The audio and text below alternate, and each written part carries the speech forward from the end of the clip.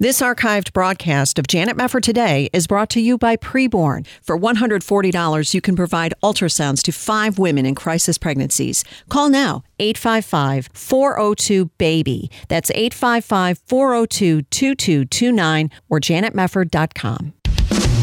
This is Janet Mefford Today. Our confidence is in Christ alone. Are we going to stand with God come what may? If the Word of God says it, I believe it. And that's the way it is. And now, here is Janet Mefford. Hey, everybody. Thanks so much for joining us. Keep on praying for this country. We'll see what comes of it. Boy, there's some weird stories coming out about what's going on. The worst thing was seeing all of those video images of fires across Washington, D.C. and seeing the graffiti on the World War II Memorial and the Lincoln Memorial. It's beyond my capacity to understand how it gets to this point, other than my understanding of what happens when a nation rejects the Lord our God. And I think that is the key to understanding everything that is going on. How could you allow this to happen, Lord? I've never really understood that question, to tell you the truth. I guess that's another rant for another day. But how could you let this happen, Lord? The Lord can do whatever he wants. He's God and we're not. He is the potter and we are the clay. And we are to bow the knee to him. We are to obey him. We are to repent before him. And we seem to get that backwards sometimes. I'm not at all surprised that we are seeing this sort of situation, although it is shocking on its face. I'm not as surprised as many people maybe are, just because I think there's so much that we have done as a nation that has led us to this point. We have done so much in the way of shaking our fist in the face of a holy God, and then we expect there will be no consequences, especially when you consider history and how history is played out. And all you need to do is read your Bible and see how the rebellious people in the Old Testament ended up. It's just not something that we should be ignorant about. At any rate, I have been amazed to see the critical race theory that is propelling a lot of evangelical entities to really have takes that are wrong and wrongly stated at the wrong time. As I said on yesterday's show, I'm appalled at what happened to George Floyd. I don't know anybody who's not appalled at what happened to George Floyd. I don't know anybody who is not seeking the justice for this family who is suffering because of what happened to this man. And I don't know anybody who has any problem whatsoever with this police officer who held him down by his neck, being arrested and charged with murder and manslaughter. Nobody is against. Everybody wants that. I don't know anybody who's against that. But what happens is, as you've seen in the Southern Baptist Convention, for example, you have seen critical race theory, codified in this Resolution 9 that was passed at the Southern Baptist Convention, saying that intersectionality, or critical race theory in particular, should be used as an analytical tool. It's just an analytical tool. Well, the problem is critical race theory, as even Dr. Carol Swain points out, is rooted in cultural Marxism. And what is the worldview of a lot of these people who are coming into these cities and rioting? It's a Marxist worldview. So this is a problem, is it not, when you have evangelical entities buying into a critical race theory premise in order to push a narrative on Christians right now? What we need more than anything else is a word from the Lord. We need the word of God.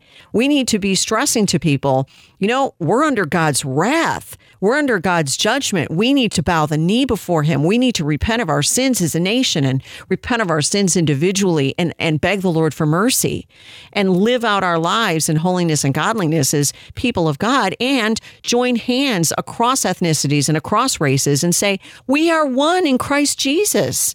And thankfully, there are a lot of Christians out there from a lot of different races and ethnicities who totally get it, who totally understand it, and who are standing on the right side right now. But unfortunately, here's an example of what it means to stand on the wrong side. This really bugged me. Christianity Today, as we know, published that editorial by Mark Galli back in December, calling for Trump to be removed from office. And it was predicated upon the lie that the left was pushing during its failed coup attempt against the president over the Ukrainian phone call. And they basically bought into the premise that it was a quid pro quo situation. Trump was actually trying to use money as a way of making sure that the Ukrainian president went after Joe Biden's family, et cetera, et cetera. It was never true.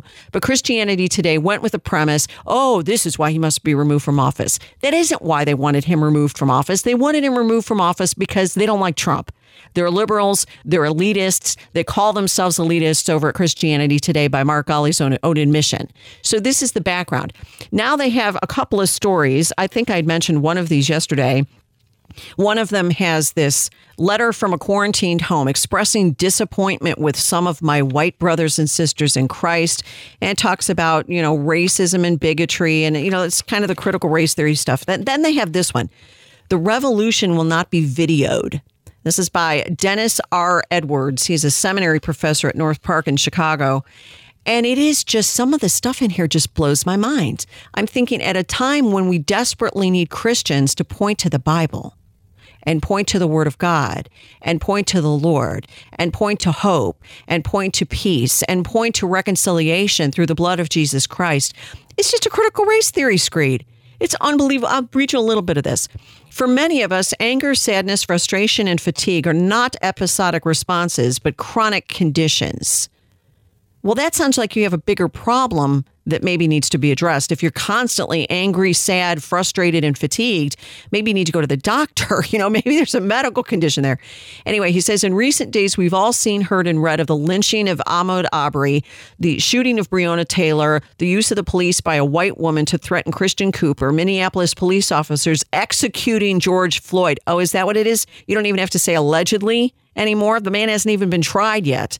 And of the fact that COVID-19 disproportionately harms black and brown people. Wait a minute. How do those things go together? You have police officers involved in various incidents in which race may have played a part, and then you throw in COVID at the end? Okay. I have been a pastor in Minneapolis, and my heart is heavy as people have taken to the streets to demonstrate against injustice. Well, they were rioting. There were some demonstrators, I'm sure, who were there and were planning to be peaceful, but it quickly descended into a riot and people losing their businesses and fires being set. But it's just demonstrating against injustice. The videos have helped some white people to see a bit of what many black and brown people know. White America has long had its knee on our necks. It's a pretty broad statement. It's a pretty broad statement because this is a very big country and very diverse. And there are a lot of different people of a lot of different backgrounds. Anyway, it's critical race theory. I'm sure that some who just read that sentence are saying not all of white America. Guilty as charged. Yes, I am. But that's the problem. It's hard for people of color to feel that white America is with us and not against us. White America has not demonstrated the collective resolve to repent, rebuke, and reorient itself against racial injustice.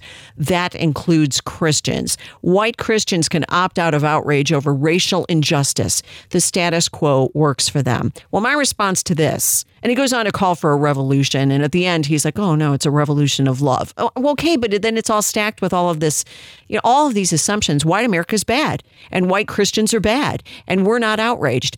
Guess what, Dennis Edwards? I am outraged over what George Floyd went through. I am very outraged. Everybody I know who's a Christian, who's white, is outraged about what happened to George Floyd.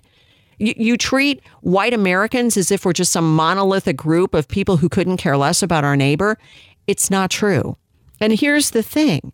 When you think about the importance of the bigger picture in all of this, it is so unhelpful, at least, and dangerous at worst for this magazine that has the word Christianity in its title to be pushing this stuff right now instead of trying to actually do some biblical exegesis on these issues that are of such spiritual importance to all Americans right now. That's the tragedy of it. And you're seeing it over at the ERLC website, the Ethics and Religious Liberty Commission of the Southern Baptist Convention. They had a prayer of lament for racial injustice, which is fine.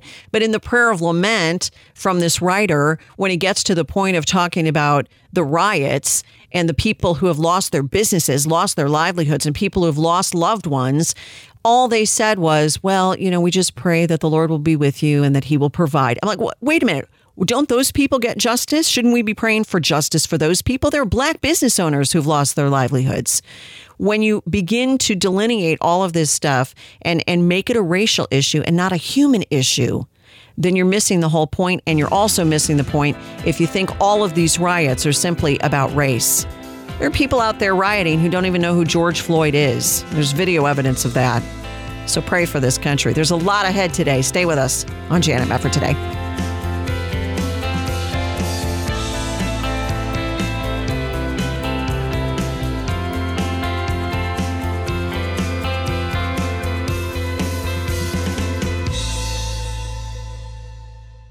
Are you in need of a healthcare program? You're in luck. As a member of Liberty HealthShare, you're part of a community that comes together to share their medical expenses. You can sign up throughout the year with memberships starting as early as the following month, and there are no contracts or commitments. Programs start as low as $199 per month, and there's no network, so you can choose your own doctors and hospitals. Liberty HealthShare is a nonprofit ministry, not insurance, so your money goes toward helping other members with their eligible medical expenses. And in your time of need, other members are there for you, too.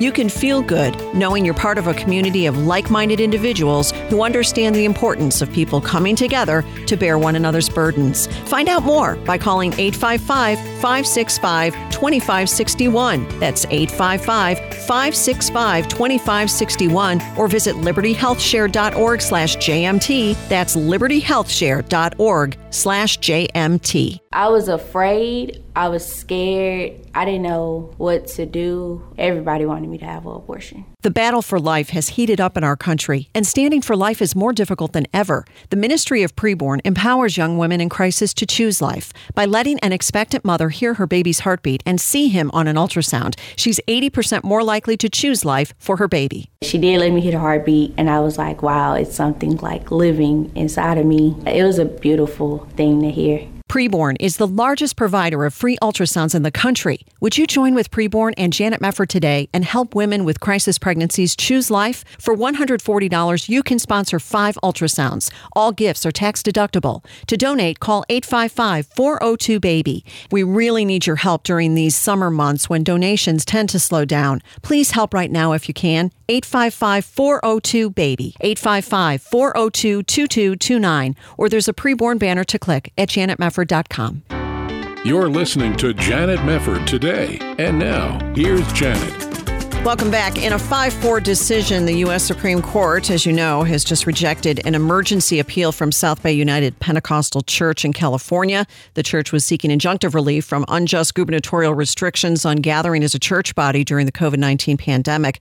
This goes back to Governor Gavin Newsom claiming that he was opening up the churches in his state, but singling out houses of worship by imposing on religious worshipers alone this 25% capacity limit with a cap of 100 people, a directive that has been called patently discriminatory.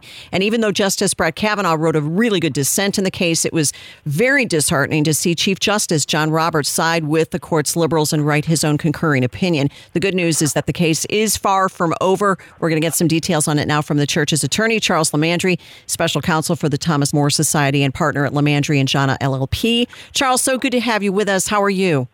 Just fine, Janet. Good to be with you as well. Yeah, good to talk to you. Well, this was certainly a big disappointment, but you have noted this was just a one-line decision not to grant emergency relief, not a decision on the merits. Why is that an important thing for people to understand? Because the governors in various states are not going to be able to cite to this decision and say it's in any way binding on any court that would have to apply the constitutional law in interpreting closure orders in other states. It only applies to our case in California, and it really only applies to the set of circumstances before the court at that time.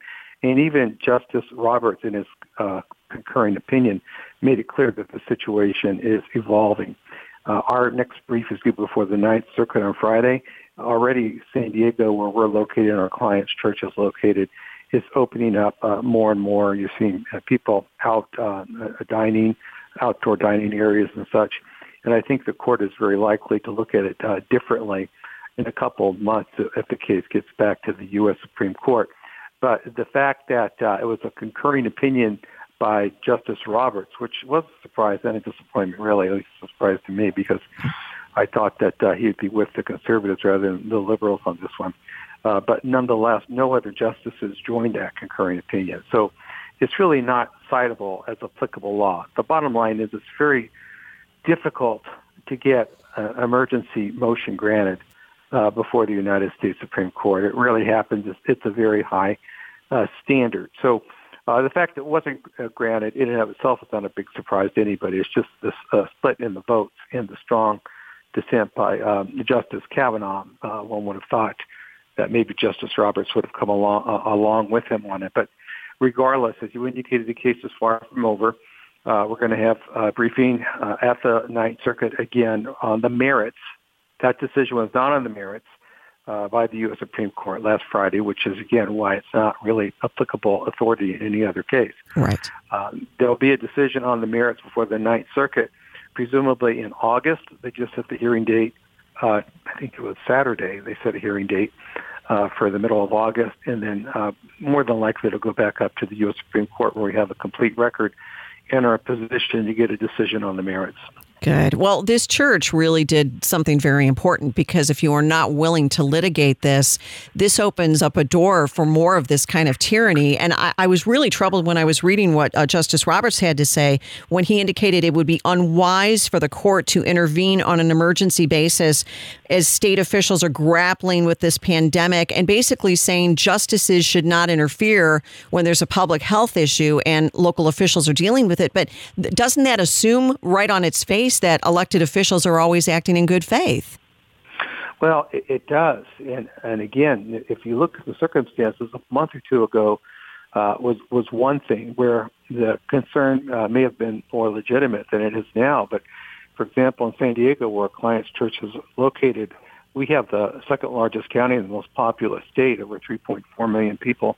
I think there's been a total of something like 250 coronavirus deaths. And, of course, we don't want to see anybody die. But when you look at the numbers more closely, all of those people had comorbidities. I think the number, when the Board of Supervisors looked at it, only 6 people exclusively had COVID-19. And many of the other people would have died from the comorbidities anyhow, even if they never got to COVID-19. So does it make sense under those circumstances to close down an entire county, a state, or a nation? Now, presumably, a month or two from now, when it would be reconsidered by the Ninth Circuit, and then probably 3 or 4 months by the Supreme Court, hopefully there'll be even much fewer cases of COVID-19, if any at all. I understand from medical experts it looks like the virus is dying out. And, of course, we all hope that is the case. But you can't give that kind of deference to county officials when the numbers don't support it. Right. Already,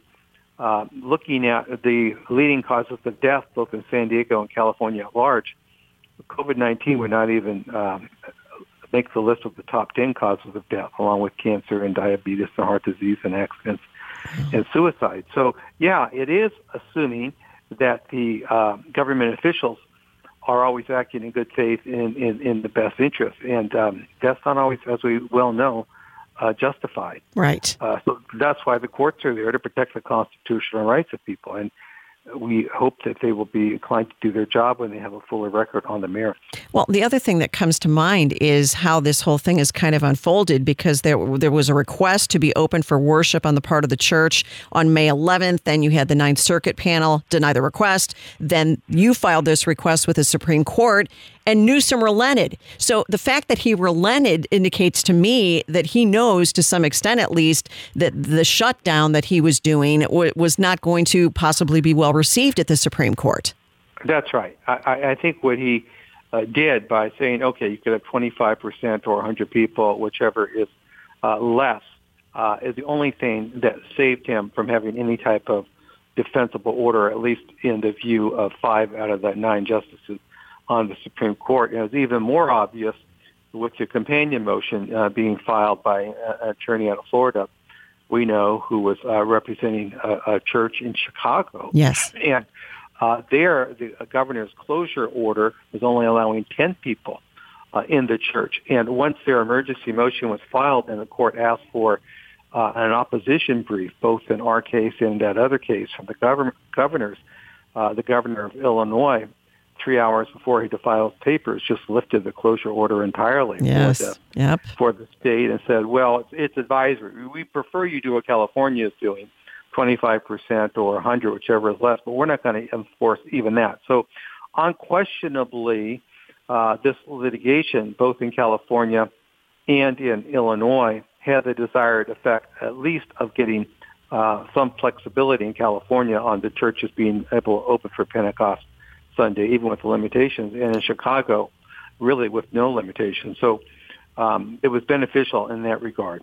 Absolutely. Well, what about South Bay United Pentecostal Church? What is it about this particular church that has made them so determined to fight this in the legal system? Because a lot of churches will agree, but won't necessarily take the important step that this church did. What is their particular position there in their own congregation that has made them so bold in fighting for this right, to their religious freedom? Really, it's the pastor, Art Hodges. He's very patriotic. He knows his Constitution. He knows the history of the nation, and he's not afraid to take a stand that may be unpopular with some people. I mean, he even took a stand when the public library in the area of his church allowed readings by transvestite men to children, and his church ended up being attacked with graffiti and such as a result, was vandalized as a result of that.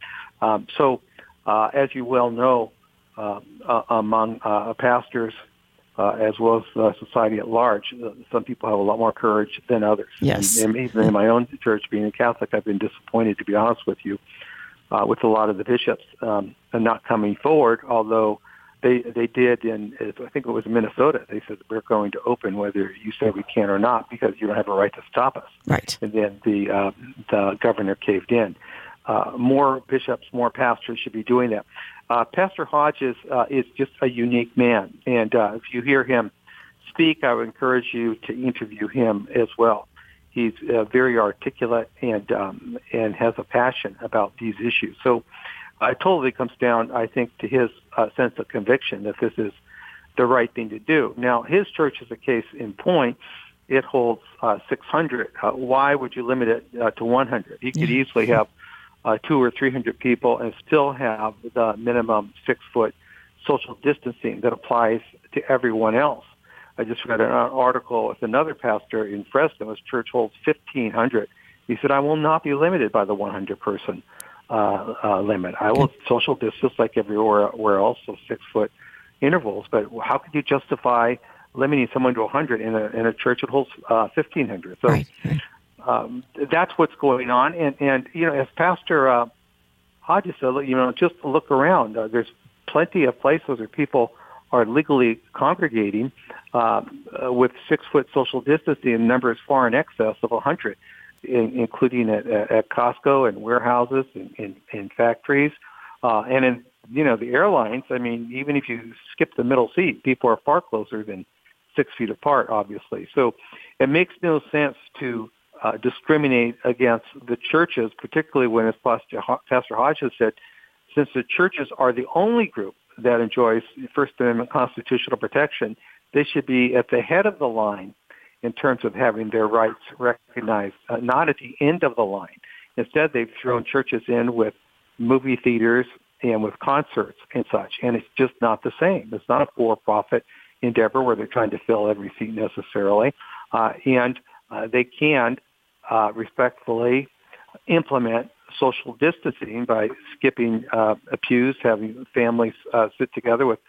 In Pastor Hodges' case, they actually removed a large amount of seating to ensure that people couldn't be more than 6 feet apart. That's great. And so other groups, I don't know if the people that do the concerts or theaters or whatever would be in a position to do that. But again, churches have First Amendment protection, and they should not have been grouped with those entertainment type of organizations. Absolutely. Charles Lemandry, thank you so much for the update, and we'll keep a close eye on it. We'll be right back on Janet Mefford Today.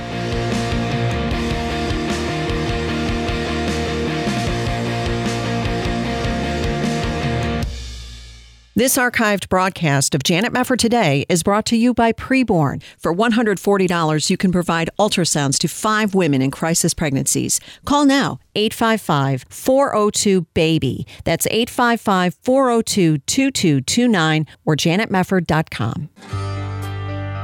This is Janet Mefford Today. And now, here's your host, Janet Mefford. Welcome back. Well, just recently, the Supreme Court took up the question of rules for the Electoral College, spending several hours deliberating over whether a state can remove or clamp down on electors who don't follow its popular vote. And this is all happening as more leftist politicians are calling for the Electoral College to be abolished altogether. And the National Popular Vote Interstate Compact has been passed in 15 states now, and also Washington, D.C.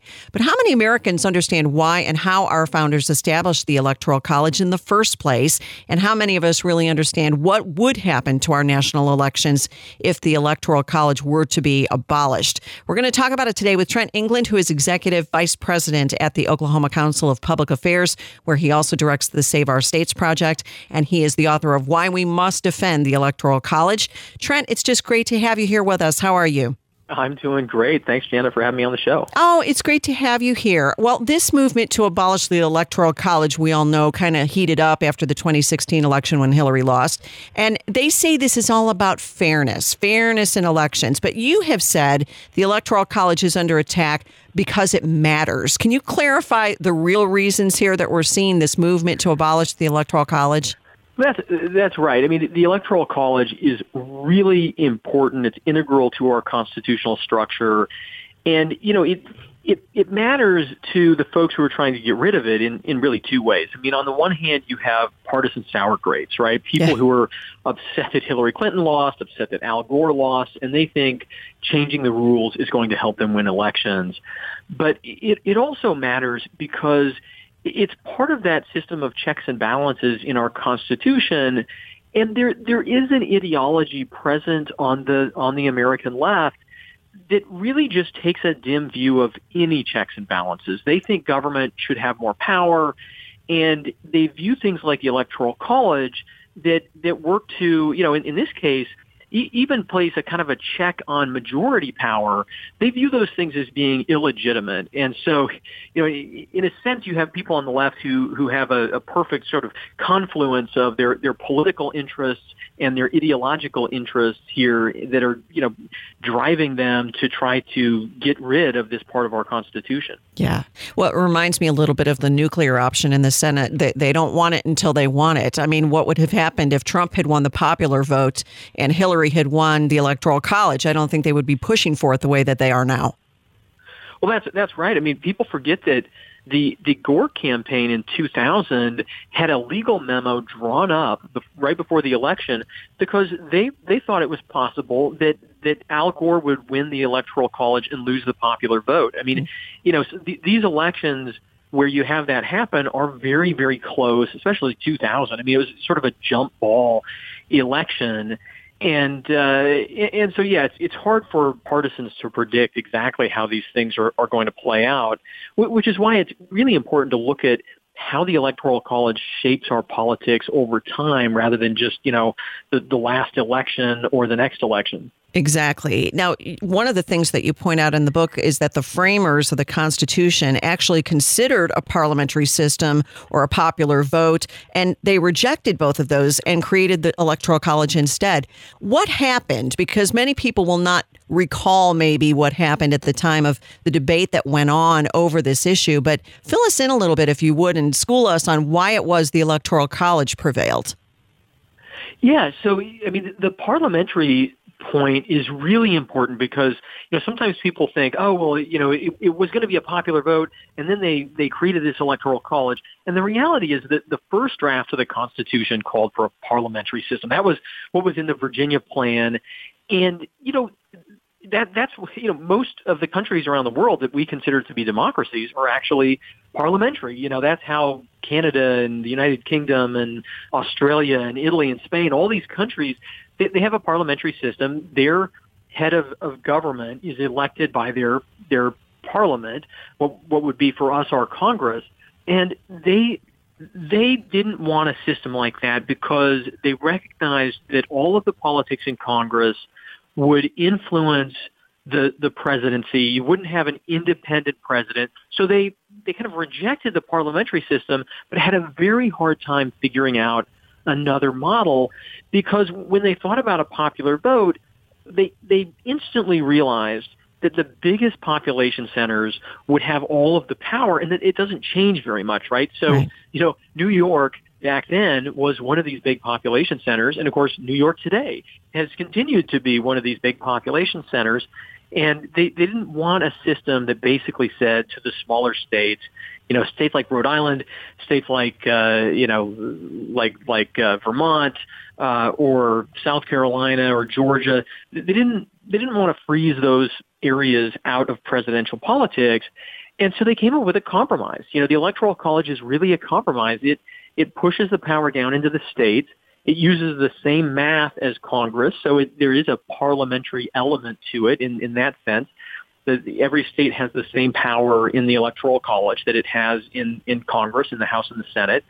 But states are empowered to figure out how to represent themselves. And over time, very quickly, really, every state started holding an election. The people elect the presidential electors, and the presidential electors elect the president. It's a two-step democratic process channeled through the states. And by doing that, they created a system that on the one hand can be decentralized. The power stays in the states. But on the other hand, it's much more inclusive and sort of pulls us together as a country, because you can't win with just one region or just a few cities. You actually have to win by winning a whole bunch of states, which forces our candidates and our parties to build much bigger coalitions. Right. And that's a really important point. The other thing that comes up, some people have raised this issue before, is the history of the United States is we had states joining the Union. It wasn't individuals joining the Union. So what part does that play in the role of the Electoral College really being the most fair way to do it? Well, that's right. I mean, we are a nation of states, which is something, fairly unique. You go back to the debates at the time of the American founding, and that was a big issue. Can we put together this nation of states and maintain the independence of the states in a lot of ways, while also creating a nation out of those states? And we've been very successful because we have done that, because we have competition. We know, right? Competition makes things better. That's not just the case when you're trying to invent a better smartphone. It's also the case when you're trying to invent better public policy. And so our states are smarter because they compete with each other on this level playing field called the United States. And the Electoral College respects that and protects that, because it keeps control of elections at the state level. And that, that means that our election policies are able to be kept at the state level. But in kind of a larger sense, it means that states really are still sovereign because they control their own elections. And we don't have, the president is not in charge of presidential elections, right? Which is probably a very good thing. Right. Well, now when people get all worked up about the popular vote, hey, wait a minute, when I vote for my senator, I don't have an electoral college involved. When I vote for my mayor, I don't have an electoral college involved. What is the distinction that you would use to explain to people why the electoral college for the presidency, but then a direct election for lesser officials, maybe on the state level and otherwise? Yeah, I mean, it's as easy as the fact that scale matters, right? The bigger a system is, that system changes. And so the way that you might elect somebody for a homeowners association may not be the best system in a larger, on a larger scale. The way we elect somebody for senator may not be the best system to elect president of the United States. And that's basically what every parliamentary system recognizes, right? You can elect individual members of parliament or individual, members of the House of Representatives, but when you come to electing somebody to be the executive, the head of government over the whole thing, then you want a system that has some more checks and balances, that requires some greater balance in there. And that's why when it comes to electing the president of the whole United States, we have this system. It's a little more complicated, but it does guarantee a better balance, some of those checks and balances that protect all of us. Absolutely. Trent England with us, his book, Why We Must Defend the Electoral College. We'll take a quick break and come right back to the conversation. You're listening to Janet Mefford Today. Stay with us.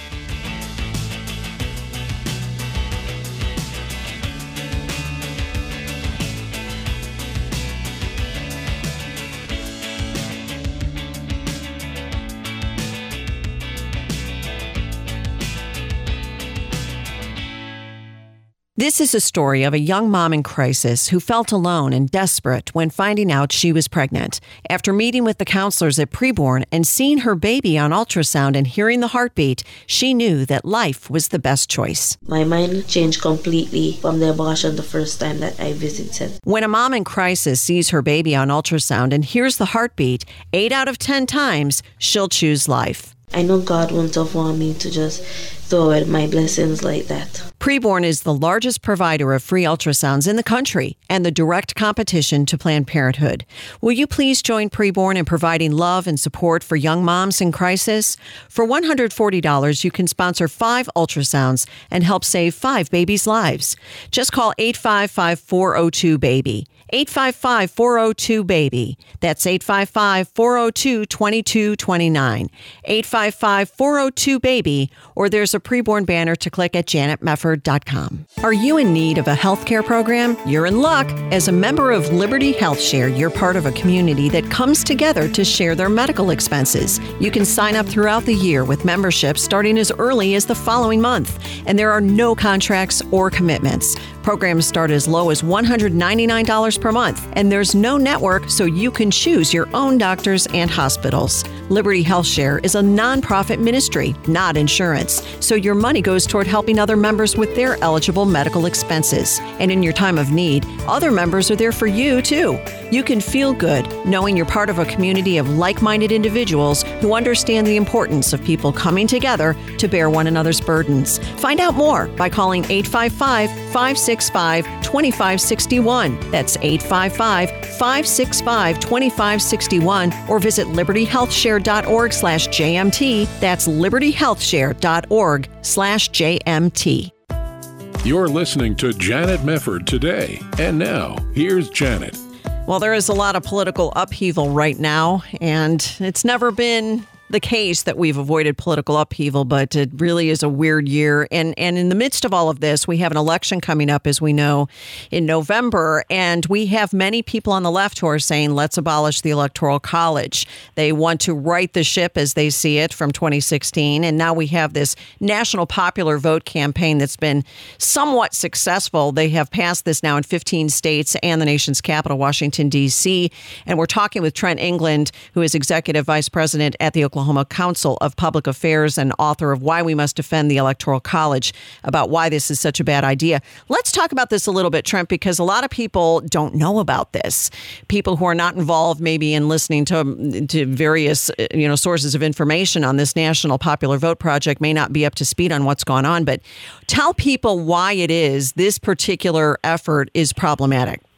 Yes, so after Al Gore lost back in 2000, some folks on the political left were looking for a way to get rid of the Electoral College, but they realized amending the Constitution was just too difficult. You have to have a national consensus, really, to do that. Yep. And so they came up with this other model. And what they realized is states have flexibility to decide how they choose their presidential electors. And, states have always used that power to reflect the will of the people of their state, right, in different ways. But somehow it's reflected what the people of their own state want. What these folks behind the National Popular Vote movement came up with is a plan, a state law that says we're going to ignore the voters of our state, and instead we will cast our electoral votes based on the national vote. So in Colorado, where there's a big fight going on over this right now, if Colorado passes this National Popular Vote law, they sort of passed it already, but the people are going to vote there in November on whether to keep it. If they do that, and if the Interstate Compact goes into effect, if this law takes effect, Colorado would cast its electoral votes based on the popular votes in the whole country. So you could have to take the most extreme example, you could have a presidential candidate who's not even on the ballot in Colorado, never campaigns in Colorado, but is super popular in California and New York and a few other places and gets the most popular votes nationwide. All of Colorado's electoral votes would go for that candidate. So it's a way to jury rig the Electoral College to force it to follow the popular vote and therefore, basically get around the Constitution and create a national popular vote system. Yeah, it's very disturbing because one thing that you mentioned before is when you have very heavily blue states, for example, like New York and California, and highly populous states as well, then instead of spending time competing for votes in swing states, as politicians have historically done, candidates would then invest most of their time going to these vote-rich urban centers, wouldn't they, and just spend time on the ground there, and you don't need to bother with the rest of the people. That's also a problem in and of itself. Well, that's right. I mean, the political map would become about population density because the denser the population, the easier it is to politically organize, to reach people. You have more people in those media markets, right? And so the presidential campaigns would start off focusing on what are those most population-dense areas, the biggest media markets, and then you would also have the question of just sort of radicalizing your base. So how can you drive up the turnout in the areas where you're already really popular? So, Democrats, for Democrats it's really easy because, right, they're super popular in the big cities. It's already the most population-dense areas. And if they can just, get people really riled up in those areas, then maybe they can spike turnout up to, 90% or 105%, right? Who's to say in some of these cities? For Republicans, you probably go to some of the big suburbs around cities like Houston and Dallas and Orange County and places like that. And, again, you have this race to just spike turnout where it's the easiest. That's a recipe really to further polarize our country, right? Because you're talking about go to places where you're already popular and try to just get people really excited versus going to swing states and trying to actually win people over in these most moderate areas of our country, or at least most balanced parts of our country. Now, it would fundamentally change how our politics works. And I think this is what people have a hard time wrapping their minds around, just how different the country would look. But if you look at places where they have a national popular vote, and there aren't very many big countries that are like that, but you've got like Russia and Mexico and Iran. But you look at France. France is probably the biggest comparable country that has a system like that. They wind up having 5, 6, 10 candidates running. They have to have a runoff election.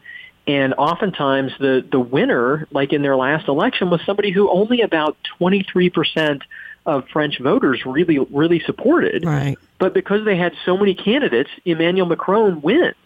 It's not actually that democratic of a system, and it tends to divide people rather than to unite them.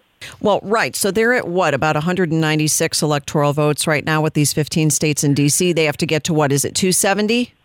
That's right. That's exactly right. Yeah. So how close are they to being able to do that? You mentioned Colorado and there's this vote coming up, but how close are they to being able to achieve their goal here? Yeah, we are very concerned that, they're not going to get there by this fall. Right. But we're very concerned that they could put this compact into effect before 2024. And, they won a lot of states last year because the 2016 election made this a major item on the left's agenda. And then in 2018, not just Democrats, but really some pretty hardcore progressive liberal state legislators won election in 2018 and shifted a lot of states to the left politically. And that led to a lot of states joining this in 2019. We're doing everything we can at Save Our States, the organization that I run, to try to educate state legislators, educate people in some of these key states so that they don't join the National Popular Vote Compact, and try to get some of the states that have done that to get out, like Colorado, where hopefully the voters will reject it in November. But no, it's a real concern. I mean, we could actually see the Electoral College basically hijacked in favor of a national popular vote before the 2024 election. No, that can't happen. That it would be over. I mean, and this is so scary because people say, well, isn't the right way to do this sort of thing the old-fashioned way, to fashion a constitutional amendment and do it the right way and get everybody on board rather than doing this backdoor maneuver? But their goal is just to get it done. They don't really care whether or not it's a good faith effort. Yeah, that's right. And, I think they also, at least I think some of the folks behind this, they're happy to cause consternation and confusion because, they would prefer to just amend the Constitution and tear all this out. And when you look back at the last movement that was really comparable to this, which produced the 17th Amendment, state legislatures used to elect U.S. senators, which was another part of the system of states that we had in our Constitution and checks and balances. And the way that the progressives got the 17th Amendment to create a direct election for U.S. senators was very similar. They created a lot of confusion and a lot of concern about the stability of the system. And then finally, after doing that for a couple of decades, they came along and said, well, now everybody's really unhappy. Let's just amend the Constitution. So my concern is that there is partly an effort going on here to just cause people to feel really insecure about how our presidential elections work. And then they'll come along and say, well, let's get rid of the Electoral College. Let's federalize control over elections in D.C. And, all that would be just an incredible disaster for our country and our Constitution. Well, and I'm wondering, in light of the riots that are taking place right now, if this might backfire just because people are feeling a lot of stress and a lot of worry over what is going on in our major cities and saying maybe this isn't the time to hand more power to the left. Not a good time to do it. Yeah, I think that's right. I mean, I think one thing we've seen through COVID and now through all of this unrest going on is that, America is a really diverse place. People living in New York City are living a very different life than folks living in Miami, Oklahoma, or or wherever. I mean, we need a system that allows people to flourish in their local communities rather than trying to force one-size-fits-all solutions out of Washington, D.C. And I think hopefully people are starting to wake up to that. Well, I hope so. And people can check out your website at saveourstates.com and get more informed. And the book, Why We Must Defend the Electoral College by Trent England. Trent, thank you so much for what you're doing. It was great to have you here, and we really appreciate your being with us. My pleasure. Thanks so much, Jan. All right, you bet. Take care. God bless. Thank you so much for joining us on Janet Mefford today. As always, we appreciate your tuning in. We'll see you next time.